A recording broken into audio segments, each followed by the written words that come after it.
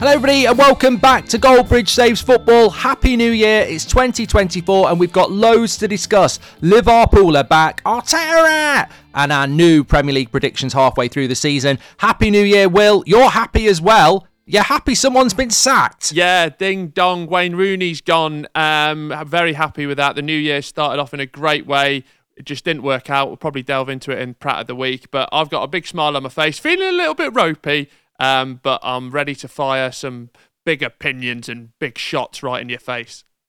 Well, we're really excited. It's 2024 and we've already got some big stuff planned for the podcast anyway. So you ultras who've been here at the start or any new ones coming in, you will feel more part of it when it hits over the next few weeks. All I've got to say is bigger, better and visual. But let's fly into the show.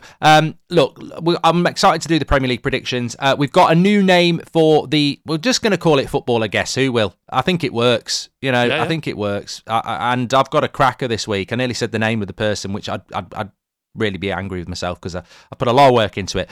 But we've got Pratt of the Week and we've got a few either-ors, which I'm really excited. I mean, to be honest, I nicked them off the watch-along for Liverpool-Newcastle.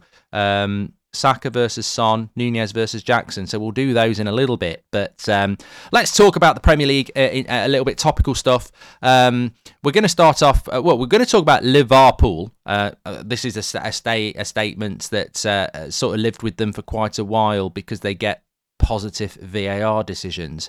I did a video on That's Football about this. So I want to get your thoughts, Will. I mean, Liverpool are back. I mean, they're top of their league, and I tell you what I think's back. Liverpool hate, which I would as a Man United fan at the moment, I'd love people to be slagging us off about VAR if it was top of the league. I'd tell you that for free. Well, it's the mark of being, at the top of the tree, isn't it? Like you said, I think in terms of Liverpool, I mean, if we're being if we go back on this podcast to what we've spoke about, I think Manchester City probably have been the most fortunate with VAR. Liverpool, ultimately, this season have had the worst VAR. It went past that, didn't it, with everything that went on with the decision at Tottenham. I think last night, I'm not a big XG fan, I'm not a statophile, but I think when you look into it, what was it, 7 XG last night? So they were absolutely purring, roaring. Mo Salah, who for some reason had some criticism a couple of weeks ago, maybe has taken that on his shoulders and just absolutely cracked on. He looks in scintillating form. And I think with Liverpool under Jurgen Klopp, the main thing for them when they get to this sort of challenging perspective and they're going for titles and Champions League, Klopp does really well of getting that momentum on side. And it just feels the fans are on side. They're building that momentum. Almost if we are calling them Liverpool, they'll embrace that and use that to fire them up. So I think they're looking pretty good. What about you? Yeah, I mean, we're just going back to Salah. We've said it before, but I think Mo Salah really is the football acid test, and some Liverpool fans don't seem to get it. I was stunned by some reactions after the Man United game, and even again on social media yesterday when he missed that penalty. That there's just even in the Liverpool fan base there seems to be this Salah's a fraud thing. It's wider away from the Liverpool fan base, but it's still there, and I'm just like, if you don't appreciate Mo Salah as one of the world's best players, then you really don't get football. And it's not just about numbers, but to have the numbers, you've got to be a top player. But in relation to Liverpool and what you were saying, I think that, look, they had 34 shots. This XG thing was 7. I mean, the only thing I would say about the Jota penalty, I thought the Diaz penalty was a penalty. But with both penalties, if they stayed on their feet, they're going to score. Like Diaz stays on his feet, he's going to score. And if Jota stays on his feet, he's going to score. So this whole, they dived, I don't really care. I mean, technically, I think Jota did dive, but he's only conning himself if he doesn't get a penalty. He got a penalty, but like you had a goal scoring opportunity and they should have smashed Newcastle. So what does it really matter? If anything, I think Liverpool, they're top of the league and they've had the best Christmas when we'll talk about Arsenal in a bit and Newcastle and maybe Villa, but they are top of the league, but Man City are still very close if they win that game in hand. And as good as it was a good Christmas for Liverpool, I still don't buy into the whole Liverpool bullshit because with Keith in our chats, actually, give him a shout out. He did. Remember I asked last week for the points thing. He said technically Liverpool should have at least another 5 points. Man City probably should have 2 less points. And he said, and that's being generous. Like you could say Liverpool could have another 9 and Man City could have another 5 off. So Liverpool have definitely been hard done by in relation to VAR. But also, I think on results over Christmas, they should have beat Arsenal and they should have beat Man United. That they should have won both those games. So again, that's not even VAR, is it? So I think, I hate saying it, but what Klopp's done with Liverpool this season, I don't think he gets enough credit for. Yeah, and they've had I think because of how thick and fast the games are, you have a very sort of tight Christmas period. So to just navigate that period, we'll have a chat about Spurs later as well. But it's the time of the year where some teams thrive and some don't. And Liverpool have come through it with some big fixtures, some big wins, not losing the games where they've drawn as well. That's what a draw is, if you don't know. And I just think January for so many teams, we've said it from the start of the season when it just sort of was, everyone was a bit up in the air fighting for the title. January is going to be key. Like who makes their move and says like the Premier League title is up for grabs. This is our statement sign and we're going to push on. Yeah, and I was asked this question last night about Liverpool and transfers, and I said, look, I don't want them to sign transfers because players and get even stronger as a United fan. But honestly, pragmatically, and I can be like that on Goldbridge Saves Football, I don't think Liverpool need to sign any players. They've got a large collection of players that they need to find out whether they are Liverpool players. And it's the perfect time to do it over the next 6 months. So many midfielders, so many attackers. I think they've got so many options. And I think Liverpool are in a good place. But that leads us on to Arsenal. Arteta out! I've seen a bit of that. And they're a team that I think, Will, that definitely has to do some business in the January window. I don't know how much money they've got. Certainly interested to read some of the comments on Spotify, what people think about Liverpool and Arsenal. But the big question I was going to ask, I heard it on the radio this morning, basically writing Arsenal off as title contenders. Is that fair after 1 point from 9 over Christmas, 2 losses in a row to West Ham and Fulham?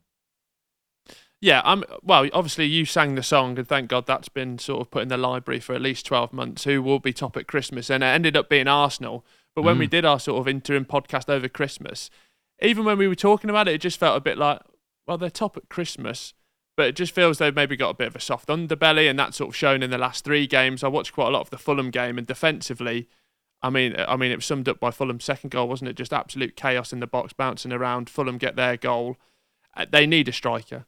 It's obvious for everyone to see that. So if it is Ivan Toney, I think that will help. But I just feel overall, under Arteta, he has been successful. But will he reach that sort of Klopp-Pep level? I can't see it personally. It's funny though, and look, it's 2024. I'm not going to change. Goldbridge ain't for changing. And I saw a lot of clips after the West Ham game and again against the Fulham game, and these angry Arsenal fans with a microphone in front of their face going, this, that, and the other. And I just think, you know, part of me thinks they enjoy it. Part of me thinks, Arsenal have been good for 18 months and we've not been getting our viral clips, and they're back again. And I'm just like, it's incredibly greedy and insensitive to the fact that your football club hasn't won the Premier League for 20 years. You've never won the Champions League. And you're talking like, if Arteta wasn't in charge, we'd win the league. No, you bloody well wouldn't. You haven't won it for 20 years. You wouldn't win the bloody league. What Arteta's done in a very short period of time, it took you back to the Champions League, which you don't actually qualify for that often in recent history, and has put you in a title race for the second year in a row. And what's actually happened is these self-privileged Arsenal fans who like gobbing off again, going, Arteta out, I'm telling you he's not the guy. They're acting like Newcastle, we're a big club. You're not a big club. You might be a big club, but you're not a big club at the moment. Arsenal fans need to show the majority of Arsenal fans are absolutely fine, but there are a vocal minority who need to show some bloody humility, and you're not out of a title race. And actually, I look at your team and I go, you haven't got 2 very good fullbacks, you haven't got someone to play next to Declan Rice, and you haven't got a striker. Well, I'm sorry, you haven't got 2 top-class fullbacks, you haven't got a number 8, and you haven't got a striker. You're not going to win the league against Man City and Liverpool. You are where you are, 3rd place. I think Arsenal are still a work in progress. Definitely a work in progress. I think I've done it as a fan as well, you probably get lured into a false sense of success even, obviously when they beat Manchester City, and the fact that Manchester City have then gone on to drop more points. You just feel with them being like the leaders and the runaway title contenders over the last couple of years, like this is our chance. So you almost buy into that, don't you, as a fan, and think, right, we need to keep our success going. But obviously with the last 2 defeats, that's not Champions like. So I'm interested to see what they do January. If it is Toney, it will be an improvement, but I think there's just other areas where they need to strengthen that squad. That's the area for me. I mean, I'm not a big fan of the Havertz signing. I was joking. It's almost like Ten Hag and Arteta. I'd love to know their flight itinerary for June last year, because I've got big suspicions that Ten Hag and Arteta had a secret holiday together, because they both replaced goalkeepers that fan bases probably didn't want replacing. They both bought Chelsea players that fan base probably were thinking, what's that all about? And they both play weird midfields where they play two attacking midfielders and lead of a holding midfielder on their own. And I don't like this Havertz Odegaard thing at all, and I think he needs to move away from that. But more importantly, Jesus is in and out of form and in and out of the injury room too often. You've got Nketiah. I mean, what do you think about Nketiah, Will? Because for me, he doesn't actually start for many Premier League sides when you think about Solanke at Bournemouth, Calvert-Lewin at Everton, and yet he's starting for us. I mean, look, Man City have got Erling Haaland. Liverpool, all right, Nunez, but they've still got Jota, Gakpo, Diaz, Salah gets a lot of goals. Arsenal aren't scoring goals, and they've got Nketiah as their main guy. I mean, I think it changes overnight if you've got someone who can put in the ball in the back of the net. Just look at Chelsea. Another day is here, and you're ready for it. What to wear? Check. Breakfast, lunch, and dinner? Check. Planning for what's next and how to save for it? That's where Bank of America can help. For your financial to-dos, Bank of America has experts ready to help get you closer to your goals. Get started at one of our local financial centers or 24/7 in our mobile banking app. Find a location near you at bankofamerica.com/talktous. What would you like the power to do? Mobile banking requires downloading the app and is only available for select devices. Message and data rates may apply. Bank of America N.A., member FDIC. Yeah, well, there was a lot of talk even in the commentary about him being the most natural finisher at Arsenal right now, which is probably a little bit of a worry. Like 19 matches, 5 goals, 3 of those I was there for against Sheffield United. So, I mean, that was an easy. I mean, they were fantastic goals, some of them, but I think it's as fast as it's been bad for Arsenal, it can almost turn, because next 2 Premier League games are against Crystal Palace and Nottingham Forest, who are a bit on a surge, as you well know. But then they go to Liverpool, which, you know, the Liverpool game that we had before Christmas, we were sort of dealing out as this heavyweight box office match, which it was. It ultimately ended in a draw. But when the 4th of February comes round and Liverpool travel to the Emirates, it just feels like a different game. I just feel like, I don't know, I almost feel like no Salah as well. It gets to the 4th of Feb. Yeah. True. I feel like Liverpool should be in control, but this Premier League has gone back and forth. So hopefully it's we're still got 5 teams within a 3-4 point gap. I think the thing that pisses me off, and as a United fan it shouldn't do, but I just love football, that's why we do this, it just pisses me off the pressure that gets put onto Arteta by Arsenal fans. You're going to get it from external factors, that's what the way it works, but the pressure they put on a manager who's done so well in such a short period of time. If you take Man City out of this league and Liverpool out of this league, Arsenal are the best team in the league. And I think that's where they are at the moment. I think they overachieved last year. Liverpool have bounced back, so now they're probably the 3rd best team, and they're still a work in progress. And I don't rate their fullbacks. Ben White's a good centre-back. I don't think he's a good right-back. Sinchenko, sorry. They could do with Shevchenko up front. Sinchenko at left-back, not good enough. They've got to put someone next to Declan Rice, and they need a striker. And when those 4 players are there, if they are 3rd, then I think you've got to say maybe Arteta has hit his ceiling, but he's not hit the ceiling yet. Do you think there's even more added pressure? We talk about Manchester City dropping points, but as an Arsenal fan, do you think there's added pressure on Arteta because of how well Villa are doing? Not just because it's Villa, but because of who's in charge? Well, yeah. Also, the fact that, and this is amazing, the fact that Spurs are 1 point behind them as well. That will piss Arsenal fans off. Look, Arsenal are actually having a good season. Spurs are having an amazing season, and so are Villa. Hashtag deal with it. It's going to be an interesting next few weeks, no doubt. Do you? I think the sort of elephant in the room, which we've not spoke about for this whole Christmas period, is Manchester City. Just keep it short. I think the draws that have worked in their favour. Kevin De Bruyne is coming back. Erling Haaland should be back soon. It just feels a bit of that inevitability is creeping in, where we're getting to January. Their best players are back. They're going to be purring. We've been here before, and are we just going to get what we know is going to come? Well, we're going to do our reviewed Premier League predictions halfway through the season. I know we've got our Premier League team of the season so far on the Friday one, but I'll give you a spoiler. I mean, I was Man City before the season, and I was Man City after the season. I mean, I feel like you could ask a cat that's not interested in football who's going to win the league, and they'd meow Man City. It's a boring prediction, but they're 2 points off the top, win their game in hand. I don't think they've got a game they're going to lose in the Premier League anytime soon either. Kevin De Bruyne is going to come back. They've been there, they've done it. That's what I was saying. I mean, in a way, I still feel that when you look over the Christmas period, you look at that handball that should have been given against Odegaard in the Liverpool game. You look at the penalty that should have been given to Villa in the Sheffield United game. There's been plenty of those. I think VAR or PGMOL or officiating, whatever you want to call it, has had an impact in Man City still being in this title race, because there are Arsenal, Villa and Liverpool all should have more points. Man City maybe should have less points. The gap should be bigger.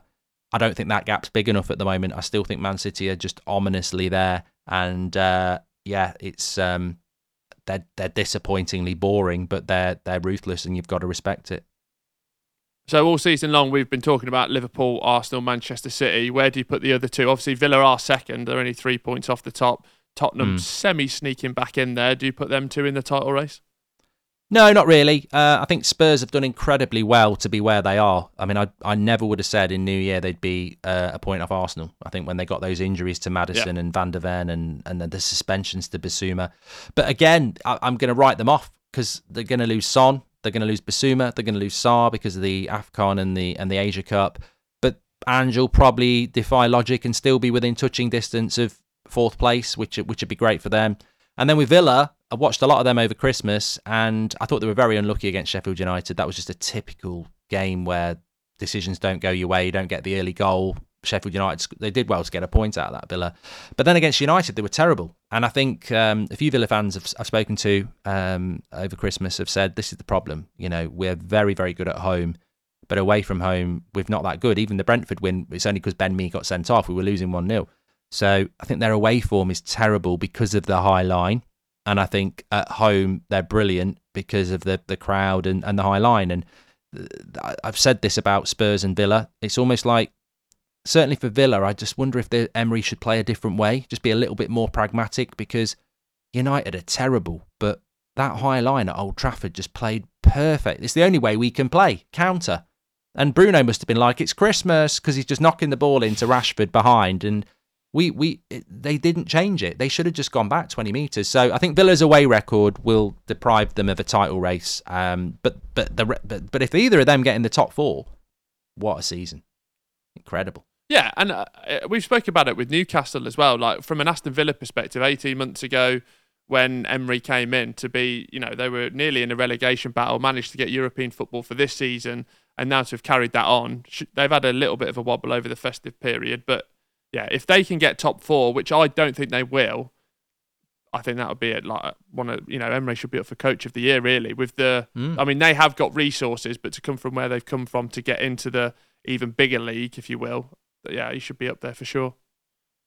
Well, I spoke about this this week. I mean, the 2023 is over. So who would be your manager of 2023? Because for me, over the calendar year, all right, people will say Pep won a treble, but whatever. I think Emery, Emery over the 2023, with that Villa side, I think Gary O'Neill did well keeping Bournemouth off from what he's done at Wolves as well. I mean, that's a real hipster. But I think I'd go Emery. Yeah. Yeah, I mean, but is it almost like the sort of Ballon? Haaland didn't win the Ballon d'Or. He scored 50 goals. Surely Pep should be winning Coach of the Year, overseeing a treble. And then I know the World Club competition doesn't mean much, but it's still another trophy. I probably would say Pep, but Emery a close second. No, and that's how football should work. Pep would be the obvious choice, but then you'd look at, it's almost like handicaps in golf, isn't it? Yeah. Pep's doing it with it's all, like all the gear. Yeah. Get rid of Haaland. You can't have Pep. Yeah. Okay. Yeah, we've done all that. We're going to do Premier League predictions now. Actually, Premier League predictions. So we did this at the start of the season. I vaguely remember what I went with. But winner of the Premier League, I've already said. Not going to change my mind on that, Will. I'm going to go with Manchester City. They obviously do it so well in the second half of the season, and unfortunately they are within pouncing difference of Liverpool. Look, We need Man City to drop some more points again. Yeah, I think the big one for them is what they do in January. Reports this morning, as of recording, linking them with Joshua Kimmich, which would be an unreal signing just to be able to bring in January. Yeah, they win the league then, don't they? Yeah, so I just think, should we just, let's not cut around, let's not bullshit ourselves. Manchester City going to win the Premier League. And top four, would you, presumably, I mean, I'd definitely put Liverpool and Arsenal in there, so for me, it's only who gets the other spot. Yeah, I think the defeats for Eddie Howe over Christmas have not only obviously been damaging, but quite damning as well in terms of like what's next for him. We've always said he can sort of bounce back. Hopefully he does. I would have said them before just because of the resources for January, but I'm gonna stick with my good old mate because we've not spoken about him for a while on a 1-to-1 basis. I'm gonna say Tottenham to slide in there. Yeah, I think logically Chelsea can't catch up, Man United can't catch up, Newcastle can't catch up. It's not going to be West Ham or Brighton, so it's really a toss of the coin between Villa and Spurs. And I think that Villa, with their home form, toss a coin on these two. I'll just go Villa because you went Spurs. I think it's going to be really interesting. I think the great thing is that it will be one of those, and it will be very exciting for them to be back in the Champions League. I agree with you on Newcastle. I think Newcastle's most significant loss was not that Liverpool one. I think it was that Forest one. The whole aura of never backing anybody at St James's Park and then Forest go and beat them 3-1 and deservedly. I just wonder about the untold damage that causes to Newcastle and their fans mentally because they know it's a fortress, and to go and get beat on Boxing Day 3-1 by Forest, I think it's just popped the bubble a little bit, and it'll be interesting to see. I think they'll do stuff in January, but we spoke about this at the start of the season. Will Eddie Howe be here next year? And I've always said he will be gone at some point, the same way that Dan Burn and Callum Wilson will be gone, because they can't be part of the journey to win a title. They'll be part of the journey to get there, but they won't be the final pieces. And Newcastle have got Man City and Villa next in the league, Sunderland in the FA Cup. I mean, their season could be over by the end of January in mid-table, in which case you've got to look at that. You've got to look at that. But I think some Newcastle fans are still enjoying the ride. But I'm telling you now, stop enjoying the ride and look at the destination. Like, your destination with your ownership is to be Man City, and you can't be mid-table and out of everything in January. Like, you've got to look at that. Yeah, well, and there's an opportunity there, isn't there? To sort of, if you can have a good second half of the season with no European football and just focus on the league and maybe the FA Cup, you've got a good chance. Big shout out to my mate Nick, who's a big fan of the podcast. Huge Newcastle fan, never been to St James's Park.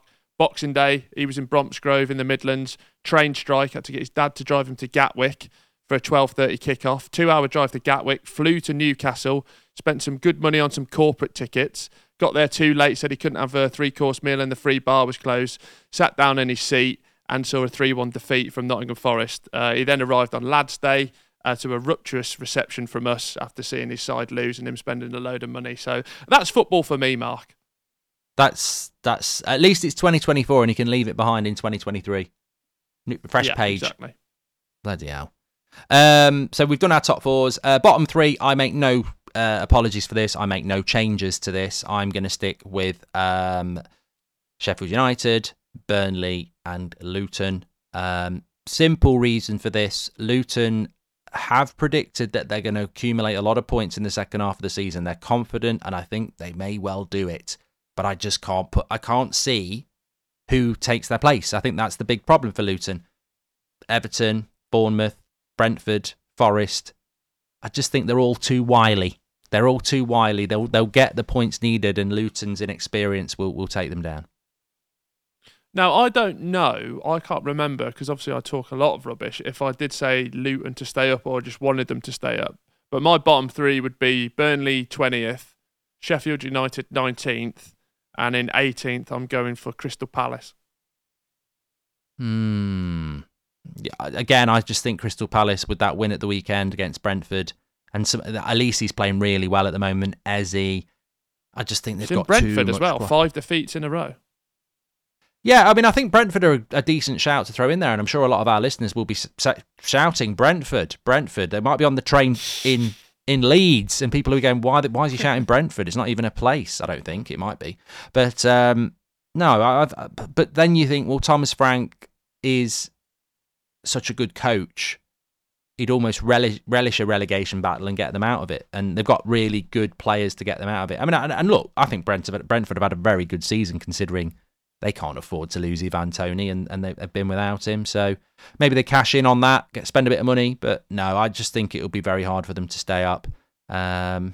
I wonder if Toney's already done, because obviously he's been out. If they know he's going and they're in the position they're at now, like if the deal's already done and like it will happen in the next few days, because they'll need to replace him and spend that money, won't they? January the 16th or something like that is when his ban ends, or 17th, something like that.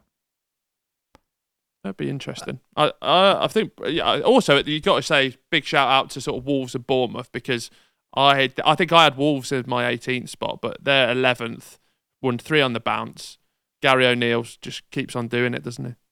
We'll talk about VAR. I mean, they're 11th. They probably have been deprived of about 40 points. Yeah, they probably would be.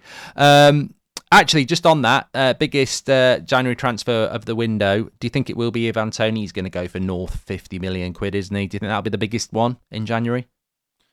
I think that'll be the biggest one, but we've spoken about it so much. I'd be so interested to see what happens with Newcastle, and if they sort of do one of these blockbuster loans from Saudi Arabia to, I mean, put so many cat amongst the pigeons in terms of like the legality of it, if it's right. But when things are going bad and you want success, yeah, and they can do it now. Obviously, it's all been voted for. So Ivan Toney, yeah, number one. But just, if it gets down to deadline day, they've had a few defeats on the row.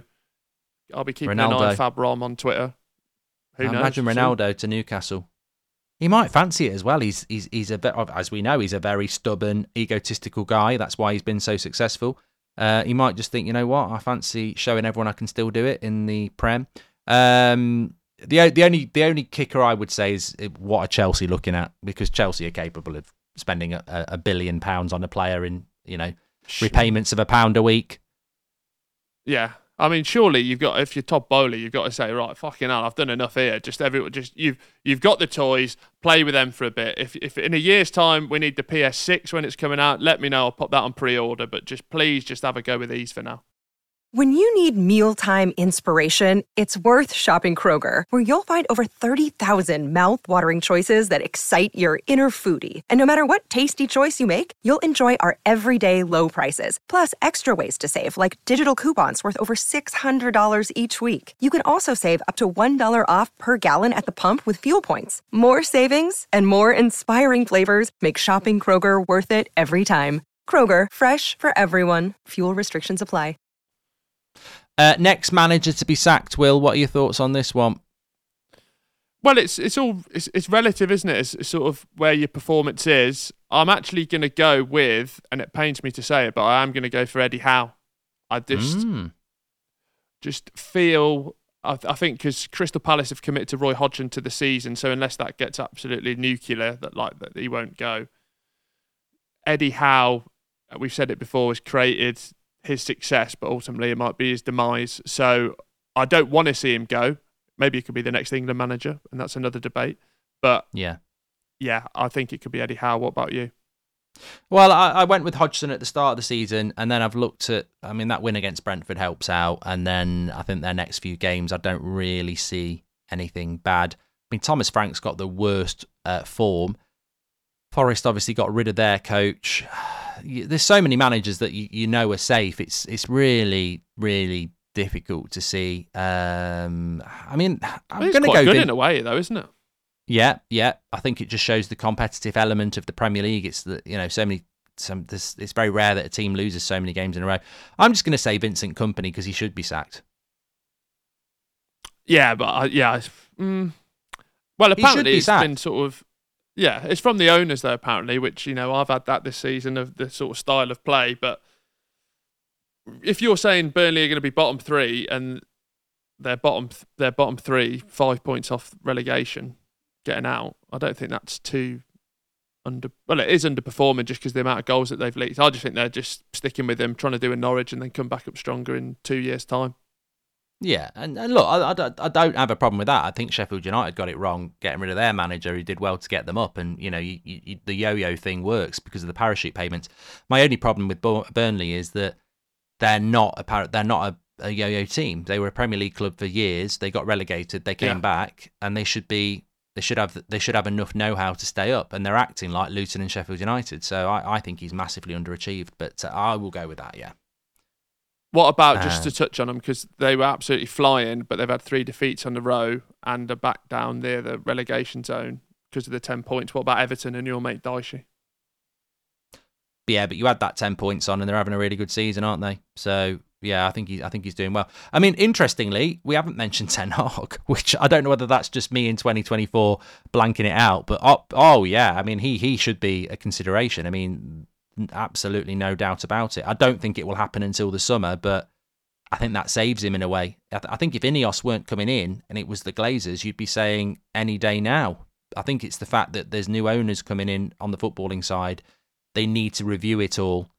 Probably saves Ten Hag till the summer, but the results haven't been good enough. I was looking, speaking about the Rooney situation, which we'll come on to, but there was reports that a lot of clubs are doing sort of performance-related clauses in terms of manager contracts because there's so much high turnover and, clubs are releasing managers and they're getting huge payouts, that there's performance-related clauses to get them out of that. But I can't imagine that would be in Ten Hag's. The Champions League qualification, I think, is always there because that's what did for Moyes. They waited for that and then they got rid of him.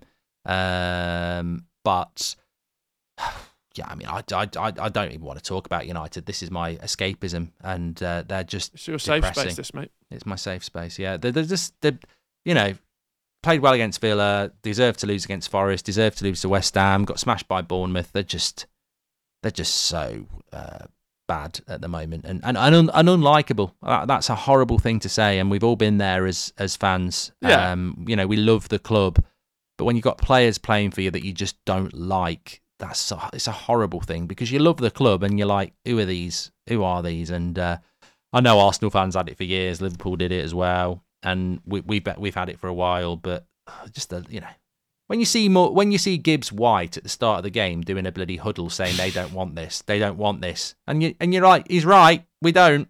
I'm just like, fucking hell. The one thing as a Man United player you should always have is pride in the shirt, and they don't. But no, I think he survives till the summer. Champions League winner, Europa League winner, boring this, but Champions League. Well, I put Champions League winner because obviously doing the rounds was your famous sort of, maybe I need you to have a couple of cans of Stella and come back in and do your Champions League prediction, because obviously Man United was the one last time. They're out. That was logical, so though, you got a fresh pick. Man City. Man City. I'm going to go for Real Madrid and see Jude do a Champions League and then win the Euros in the summer. Man City could do the treble again. Yeah, I mean, that's sad, isn't it? That's sad for football. It is. It is. And it is. And actually, going into the new year, I hope I don't mention this too often, but the fact that they've got 115 charges over their head and Everton have already had a 10-point deduction, and obviously the ramifications of this for Man City are huge, but the fact that it can just get locked up in the courts for years and they're allowed to carry on playing football, it's just, for me, and I don't blame Man City for it. Play the game. I've played the game, but it's indicative of a broken system where they've got all this hanging over them, and yet just carry on as normal, win trebles. It's not great. Should we do some either ors, or should we do? Oh no, it's either ors.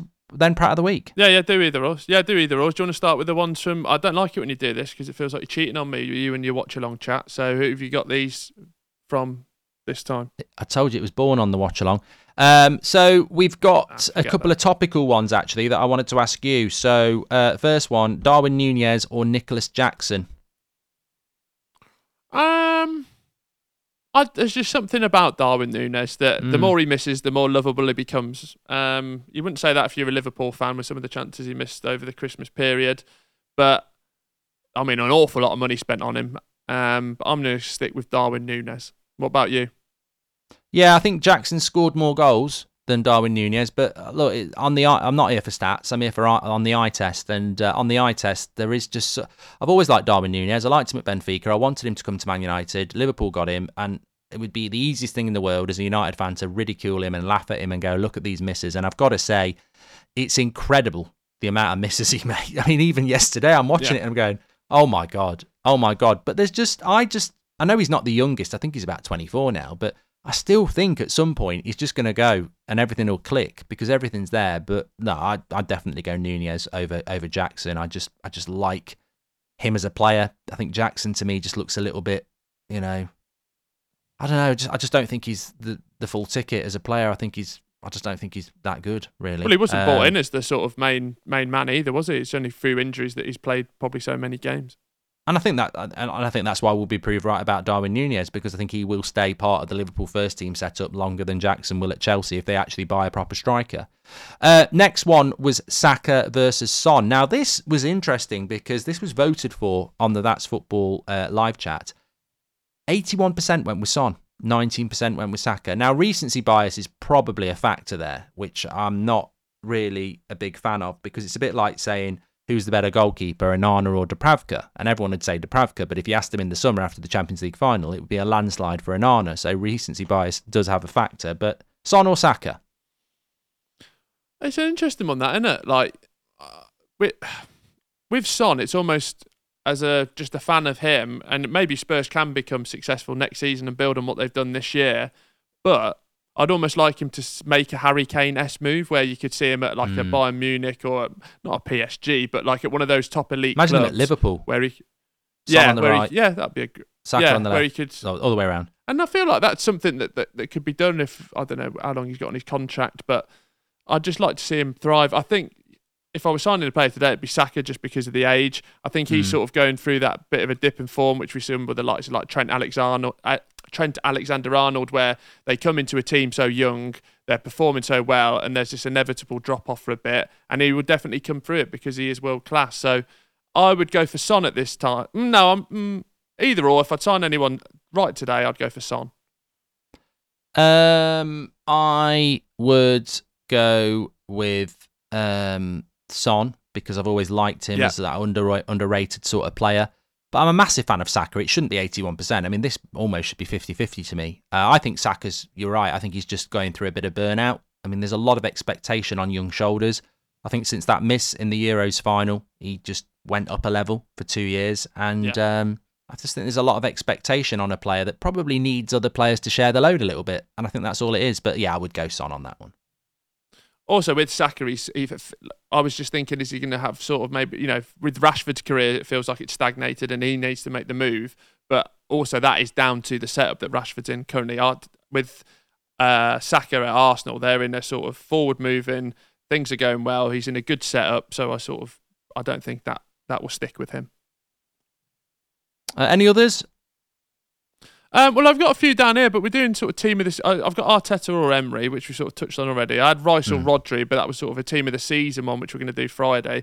And I had Elanga or Anthony down, but we don't want to really talk about Manchester United. So I feel like those are some good ones there and tie into our team of the season that we do for the Friday episode.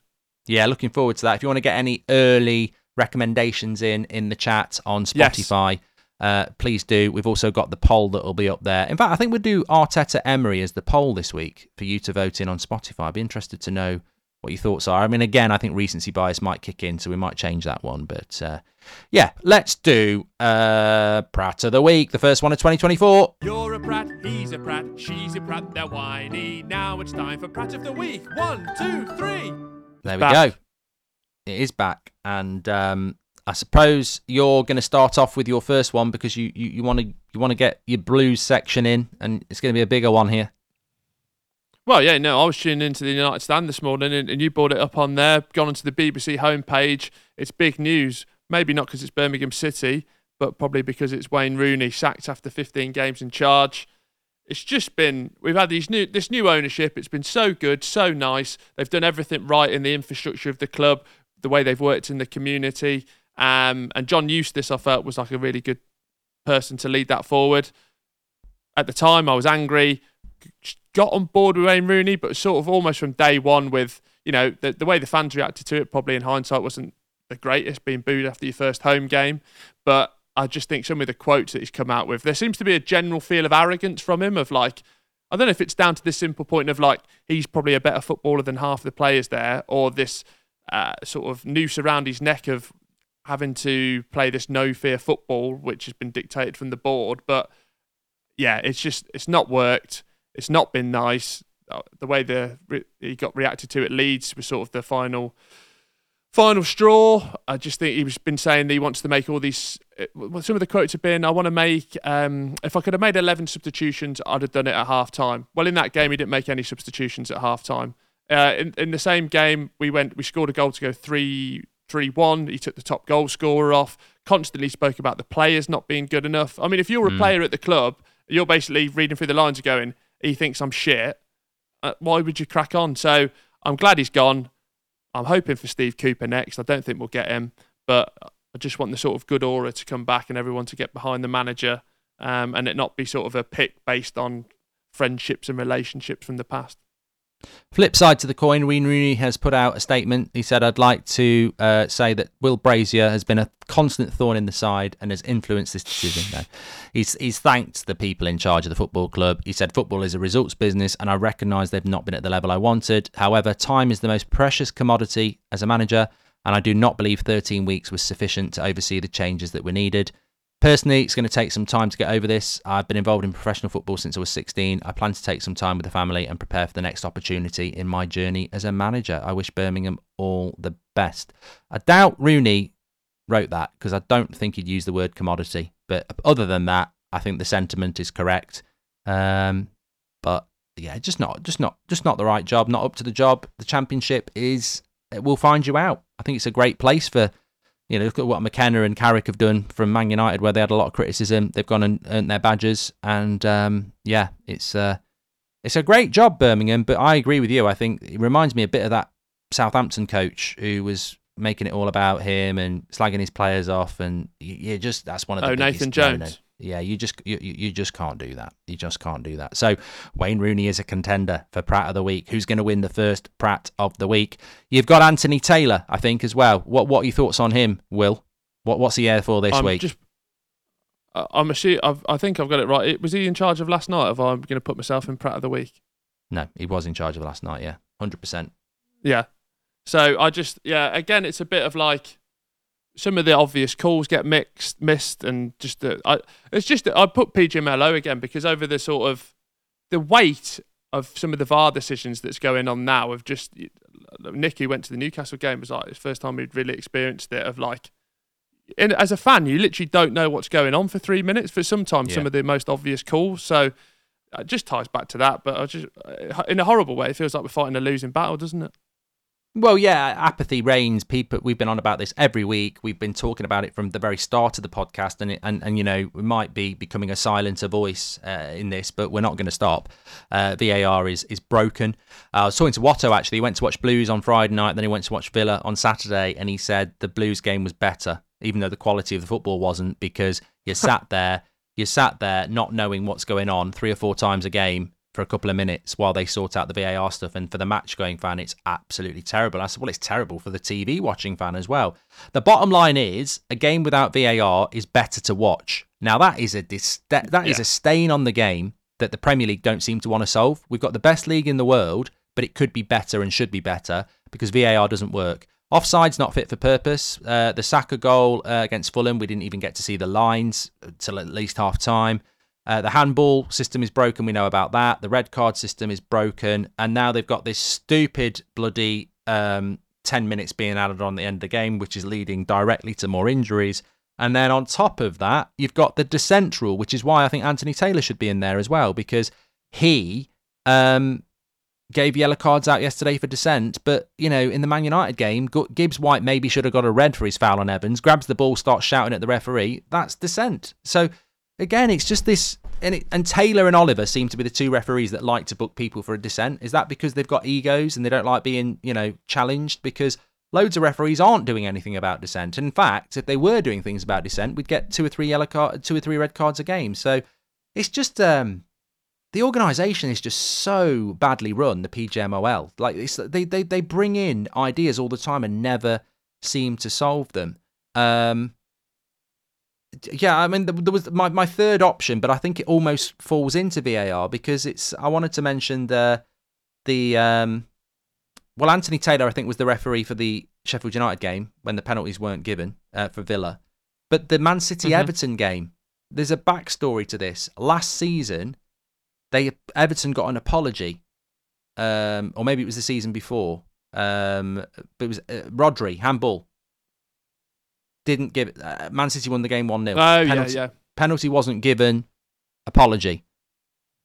It's amazing how coincidence happens, isn't it? But Everton should be getting another apology for the Onana handball, where, how is that a penalty and then it's not a penalty in other games? And I'm like, and also the fact we talk about dissent, Man City players running round the referee like hands in the air. Oh, it is a penalty. Now they're saying it's because the linesman gave it, but if my advice to every Premier League club would be, if it's half a penalty now, run around with your hands in the air, in the eye line of the officials, and you might get a decision. And it's disgusting because that's a game that Man City may well have gone on to win, but it certainly gave them the result with that penalty. And I'm like, it's just incredibly bad how inconsistent they are. And the handball rule is just out of control. It's out of control. And these are title games. These are games that are going to dictate the title again. And I just think as we go into 2024, you could argue it's actually getting worse. I don't want to see it switched off. That's not going to happen. And in a way, that makes it worse, Will, because if you switch it off, you admit defeat. But if you actually do what needs to be done and improve it and make it work, that can be done tomorrow, but they don't seem to want to do it. Yeah, but that's the simple thing, isn't it? Just do that and get the offside rule in from UEFA, tidy up the decision making around. I almost think we should have for foul stuff. We should have like appeals or 3 flags like they have or 2 flags like they had in NFL, and for like non-goal line decisions. Offsides, that's fine, but anything else, you've sort of got 3 chances, and if you've blown it, and it sort of speeds the game up a little bit more. But you know what? All this technology they can't use, and they still haven't got the bloody technology to see if a ball's gone out. Look at the West Ham Arsenal game. Yeah, and that's just a GoPro in the fucking in the corner in the corner flag and in the goalpost. Oh, we haven't got that. We don't know. We can't tell. Ben Foster does that. But I think as we go into 2024, we can't let them off the hook. I still think VAR, PGMOL, collectively, handballs, no penalties, dissent, yellow cards, just out of control. You're damaging the title race factually. I put them as VAR, PGMOL, Premier League officiating, your Prat of the Week. You're a Prat, he's a Prat, she's a Prat, they're whiny. Now it's time for Prat of the Week. 1, 2, 3. What's next, Will? There we go. It's time for the quiz, Mark. We've had a bit of a Christmas break from the quiz. Personally, I didn't feel like I was doing very well. I was sort of very easily rattled. You'd say French League. I'd crumble. So I've gone away. I've gone to one of them, gone to the desert. I've been naked in a yoga position and sweating the fear off me. So I'm ready to come back and win the quiz. What's the scores? I have it as me 4, you 5. Well, that's a bit closer than I thought, but fine, absolutely fine. I've got a good one this week. I'm not going to say. Sorry. It's me 5. You, Goldbridge 5, me 3. The last one was a draw. There we go. He's trying to get extra points. You see, the chat would have told him that. So it's 5-3 to me. I think you'll get this one. I enjoyed doing this one because it was how to do it to make it not so easy. But here we go. I won the Premier League with Manchester United, scoring 5 goals in my Man United career. Dennis Irwin. Oh, no, he took penalties, didn't he? For a bit. No. So I won the Premier League with Manchester United. Clue 2, I played for Real Madrid.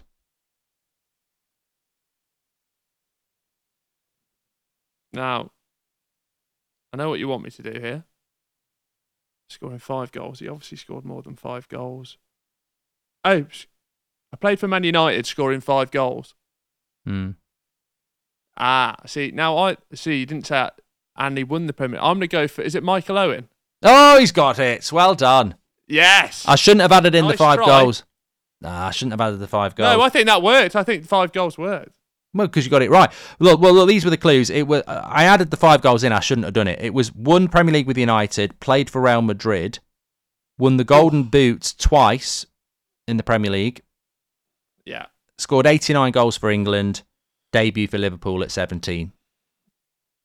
Yeah, I made that too easy. No, I made that too easy. I think before Christmas, I'd have absolutely gone down the well there. You'd have taken me with you and I'd have been lost. But I'm really proud of having a Christmas break, and maybe drinking more often will serve me well. Yeah, I'm probably going to lose a point here because I've got to get it on clue 2, which I probably won't do. So there we go. He's got it, Wow. Michael Owen. Don't write yourself off. Here we go. Clue number 1. I played 256 times for Manchester United, scoring 10 times for the club. You're a bastard. Why do you have to bring Man United in it? Because then when I get it wrong, they'll go, oh, look at him, he's a Forest fan. Okay, so 200 and something games. How many goals? Just the 10. It's not a goalie then. I would say a few times. This could be a midfielder. I'm going to go with 250 games. That's always a difficult sort of area there as well. Lovely number of appearances. 10 goals, 250 games. Klinchelskis. Incorrect. Clue number 2, and I have been generous here, and this was pre you doing yours. So clue number 2 is, I also played for Reading, Bournemouth and Sunderland.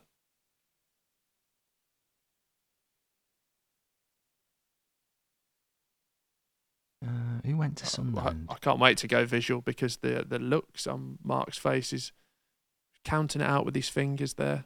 How many clubs? 3 clubs. Thumb for the first club. Index finger. Well, is he all there's a finger few and thumbs? players that went to Sunderland with, well, I think Johnny Evans went there. O'Shea went there. I think Liam Miller went there. Roy Keane went there, but he didn't play for Reading or Bournemouth. Oh, Reading. John O'Shea. You've just earned yourself a draw. Oh, get it. What a start. How have I done that? It's the Reading thing. Yeah. He managed them as I well, knew didn't he was a coach there, also a coach at Blues as of recording, still in the job. The other 3 clues were currently the Republic of Ireland assistant coach. Clue number 4 was I once nutmegged Luis Figo. And clue number 5, one of my favourite goals of all time, I once scored a delicious chip against Arsenal in a famous away win at Highbury. I'd have got it on the coach, Republic of Ireland, because I know you were talking about him when he went to Blues a few weeks ago. But, I'll tell you what, I'm very surprised to get a draw out of that. Very surprised. Yeah, it's a very competitive start to what's now been known as Footballer Guess Who.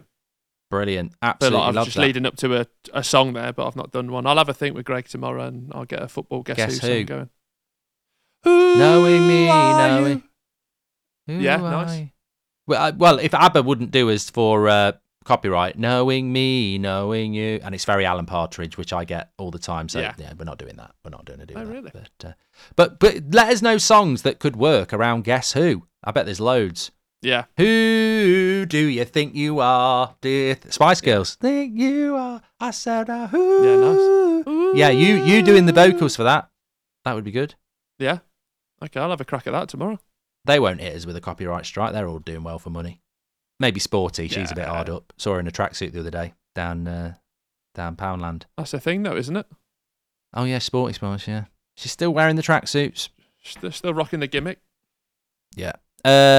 Yeah. Well, look, what a monumentous return to the podcast. Great that we're back. I like the Tuesday one. It's more topical and in depth, but we've of course got the Friday show. FA Cup weekend as well. We will talk about the FA Cup a bit. We're not snobby here. It is a football, and I've got to say, Will, looking ahead to that as well.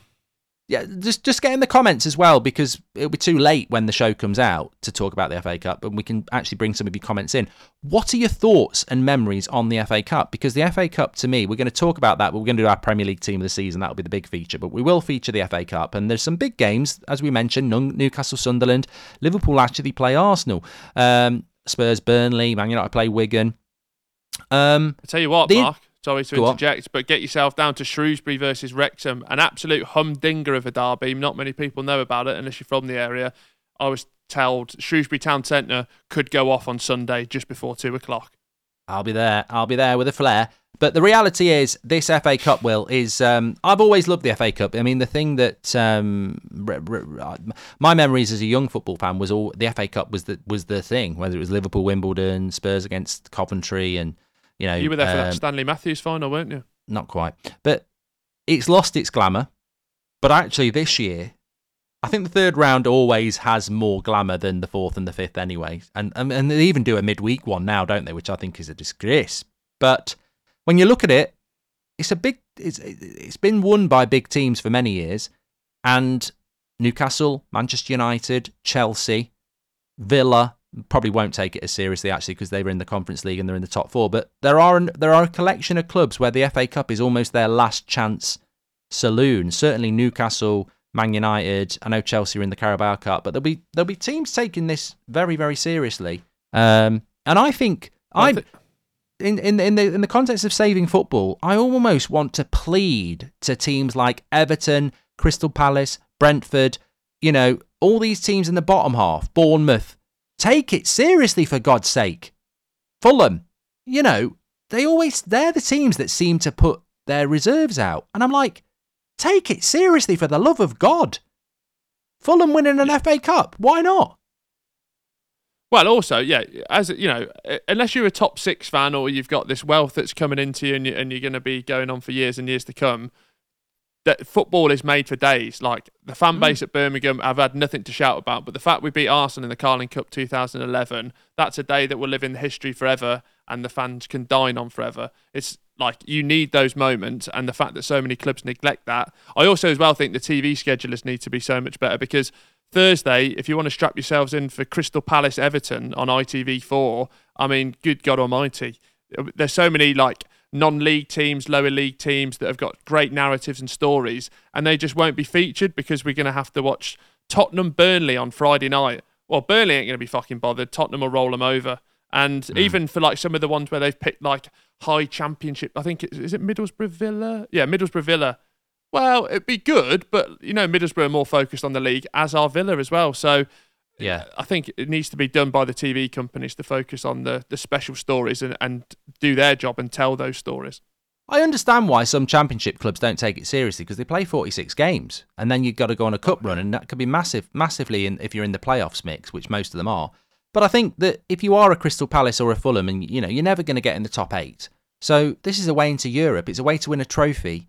And you're not in a relegation battle because Luton, Sheffield United and Burnley are in the league this year. So just take it seriously. Like, take it seriously. I mean, I don't know why they don't. They just don't seem to bother with it. And I think it's the fans of those clubs would bloody love a cup run.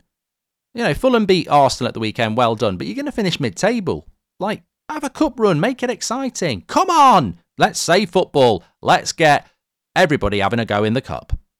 Apart from Man City. Yeah. Leave it. Put the reserves out, Pep. It's not worth it.